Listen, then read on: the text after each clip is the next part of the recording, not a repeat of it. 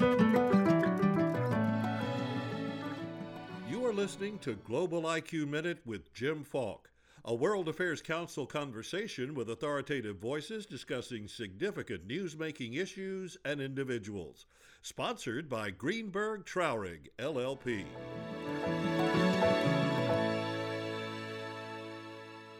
"9/11 is a date that will forever be etched in our memory. For many, it was also a call to action. On that day, careers and lives were redirected out of a desire to respond and support our country.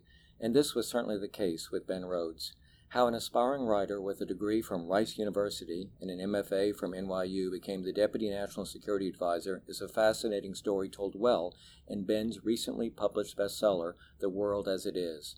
More than a personal memoir, this book describes the key challenges and successes faced by the Obama administration by one of the few individuals who was at the president's side for his entire term.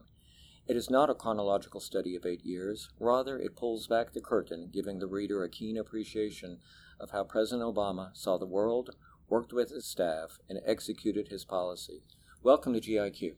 Great to be with you, Jim. Hey, wonderful. I saw today that your book is now number 6 in the New York Times bestseller list. You know, nothing I could have predicted 15 years ago. I wouldn't have thought I'd work in the White House and wouldn't think I'd be on the New York Times bestseller list, but life has interesting turns. When doing some research, I saw some articles that were less than flattering about your rapid rise, noting your lack of foreign policy experience. Yeah. That's not fair, because I know the Wilson Center. And also have certainly followed Lee Hamilton. Tell us a little bit about your first experience working for the Wilson Center and Lee Hamilton. That's a great question, and I got to tell you that when some of those unflattering pieces appeared, my wife was the one who was the most incensed, because I went to work for Lee Hamilton in 2002, and for those who don't know him, if you were to design in a laboratory a statesman and a member of Congress, it would be Lee Hamilton. He worked for 34 years in Congress, chaired the Foreign Affairs Committee, the Intelligence Committee. And when I went to work for him, he was the president of the Wilson Center. And he has a reservoir of knowledge about American foreign policy over the last several decades that is really unparalleled. And he has kind of an old school pragmatism, about finding the right solutions, divorced from ideology, totally bipartisan. I went to work for him as a speechwriter and kind of multi-purpose aide. But he got appointed to be co-chair of the 9/11 Commission, which was interesting because my own journey, as you cite, was altered by 9/11. That's why I went into foreign policy. And so for 2 years, I got to work by his side as we looked at every aspect of those attacks and our response, from our foreign policy to our aviation security to our intelligence community, and ultimately prepared a package of recommendations, many of which became law, to reform our national security institutions. And then, lo and behold, he got appointed co-chair with James Baker of the Iraq Study Group to spend a year and a half looking at that huge event in our national history. So I had this unique experience for 5 years working for Hamilton at really digging into the two seismic events of the early 21st century, the 9/11 attacks and the war in Iraq. And that's what set me up to go to work for Barack Obama. Tell me about the first time you met President Obama, candidate Obama. So I describe in the book, I had felt compelled to get into politics because I saw the limits of what you could do outside of politics. And I wanted to work for Obama. And so I started to essentially volunteer on his campaign, writing speeches and floor statements. But you never really know if what you're doing is reaching the candidate. And I got invited to a debate preparation session. And I remember walking into the room and being terrified, because here are all these big advisors and David Axelrod and Susan Rice, and there's Barack Obama at the head of the table. And he was debating whether or not to vote for a certain bill funding the Iraq war. And he called on me because he has a habit of calling on everybody in the room. And I remember I was so nervous to speak that I knew I couldn't speak in paragraphs. So I just posed a series of questions to him about whether this approach was in line with his own policies, and suggesting that if it wasn't, why would he vote for it despite political calculation? And ultimately, I didn't realize, but that matched kind of his kind of pragmatic, common sense view of how you approach problems, not that dissimilar from Lee Hamilton in an interesting way, and was ultimately hired on the campaign. We have just a little bit of time, and I do want to stress to our listeners that your book is so well organized into some of the key issues that was faced by the administration. But I just recently read General Mike Hayden's book, and he said that, in his view, perhaps the United States focused too much on cybersecurity and hacking and not enough on information.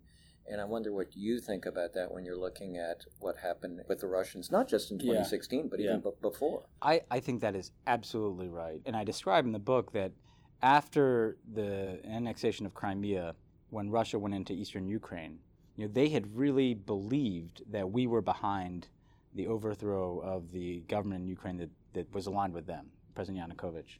Suddenly all bets were off, and I saw, because I was responsible for communications, the development of these new tools, thousands of social media bots flooding European and American kind of news feeds with fake news, with false information, a willingness to tell lies, a willingness to hack information and release it as part of a broader information warfare strategy. And what was chilling to come to grips with over the course of 2016 is that the same tools that they developed in Ukraine, they basically just brought into the United States in our election. And the hacking and releasing of emails was only one small piece of that information warfare. And I feel like we, the Obama administration, focused too much on the hacking and the cybersecurity element in our response, because that's what governments are wired to do. We know how to deal with cybersecurity. We don't really know how to deal with information war. We don't have tools to do that. We can't go into your Facebook feed and say, this is fake news. And so when I look back on our response, I think that's where it fell short. In hindsight, and that's always 2020, do you think that the president should have been more outspoken, or the fact, and this is one of the things that Clapper said, he said when he came out with the report, it happened to be the same day that the Access Hollywood tape came out. Yeah. But do you think that there should have been more of an effort? Yeah, well, I'll never forget that the day that statement came out from the U.S. government saying that Russia was responsible for meddling in our election, we thought it'd be a bombshell. And I remember walking out of the White House and hearing the gate clang behind me and looking at my BlackBerry and seeing the reports of the Access Hollywood tape. And it kind of did subsume it. In hindsight, again, what I look back on is that statement issued by our intelligence community didn't say anything about the information operation. It said something about the hacking. And that's in part because that's how our government chose to deal with the issue. The people who crafted that statement were people who focused on cybersecurity and hacking. And you and your team were not in those discussions. We weren't, and I stress, I'm not saying that to, if only I was there, everything would have been great. But it's more an indication of the way in which the U.S. government was designed. The default was they hacked stuff and released it, so we're going to get the cybersecurity people together to come up with a response. And the communications people, not just me, but anybody who worked in communications, including a World Affairs Council alumni, Ned Price, weren't in those meetings because we just weren't wired to deal with information as a national security threat in the same way we dealt with hacking. In the second term, you were looking for something new to do, and President Obama certainly had a lot of confidence in you and gave you a rather loose rein, didn't he? Yes. Especially going off the coast of Florida. Yes. Well, it's interesting. When you get elected to a second term, there's kind of a musical chairs where people go on to jobs. From the White House, they usually go to the State Department or the United Nations. But he wanted to keep me in the White House. But he said, look, pick a project that you want to do. And I picked Cuba because I knew he wanted to change policy on Cuba. But I also know the way U.S. government works is if somebody doesn't volunteer to take on something like that that's not kind of in the headlines and coming at you, it doesn't get done. I ended up having 20 meetings in secret with the Cuban government over the course of many months to just see how far we could get. And we got much further than I anticipated. It was me and Alejandro Castro, who was Raul Castro's son, in making an agreement to essentially normalize relations, establish embassies, open up this relationship between the United States and Cuba. To me, it was probably the most rewarding experience I had in government because it was purely affirmative. Rarely do you get to do things that aren't just responding to crises, but taking an initiative. You gave your heart and soul in this job for a long time, and it's got to be tough to see so much of what you worked on, for lack of a better word, being taken apart, unraveled. How do you face that? You now have a new job. Yeah. Tell us about that. I'm still helping out President Obama a bit. I basically travel with him when he goes internationally and meet with foreign leaders, and I'm writing more. You're working with him on his book, right? Not really. He's writing it himself. And I was working on this book. So I'm doing a mix of things. But I have to say, I still advise some Democrats. We have an organization called National Security Action that does that function. But the most difficult thing, people usually assume that I must be upset about, this policy or that, the Iran deal or Paris Climate Accords. But what's disappointing to me is a manner of carrying the United States around the world, the manner of leadership, that's what I see being unraveled. Not just our approach, but frankly the approach that has generally governed U.S. foreign policy for 70 years. When I see a G7 summit where we are attacking our closest allies, Canada, Germany, and others, these are the people we used to meet with to collaborate on strategy, not to be confrontational. I see a disregard for democracy and human rights in our foreign policy. I see a kind of scorn for global opinion. And that's the hard thing, is to see something that we all did our little part to carry a legacy forward, kind of unraveled. The only antidote I can find to that, and the hope that I find at the end of the book, is that more people in this country and around the world reject that brand of politics than embrace it. And that the real legacy of a president isn't just the policies that they do, but what are the people that they might have inspired to. And so my hope is that in future elections and future administrations, that the approach to the world that Barack Obama got right, and he didn't get everything right, but the broad approach is one that we return to. Tell us more before we leave you about the National Security Action. You're doing that with Jake Sullivan. Jake would be National Security Advisor if Hillary had won the election. What we decided to do was organize basically the whole network of Democratic national security experts, former officials, former congressional staff, members of Congress, and others, to try to formulate, it's not a think tank, but to take the best arguments and ideas on the progressive side of the spectrum and use them, activate them in the political debate.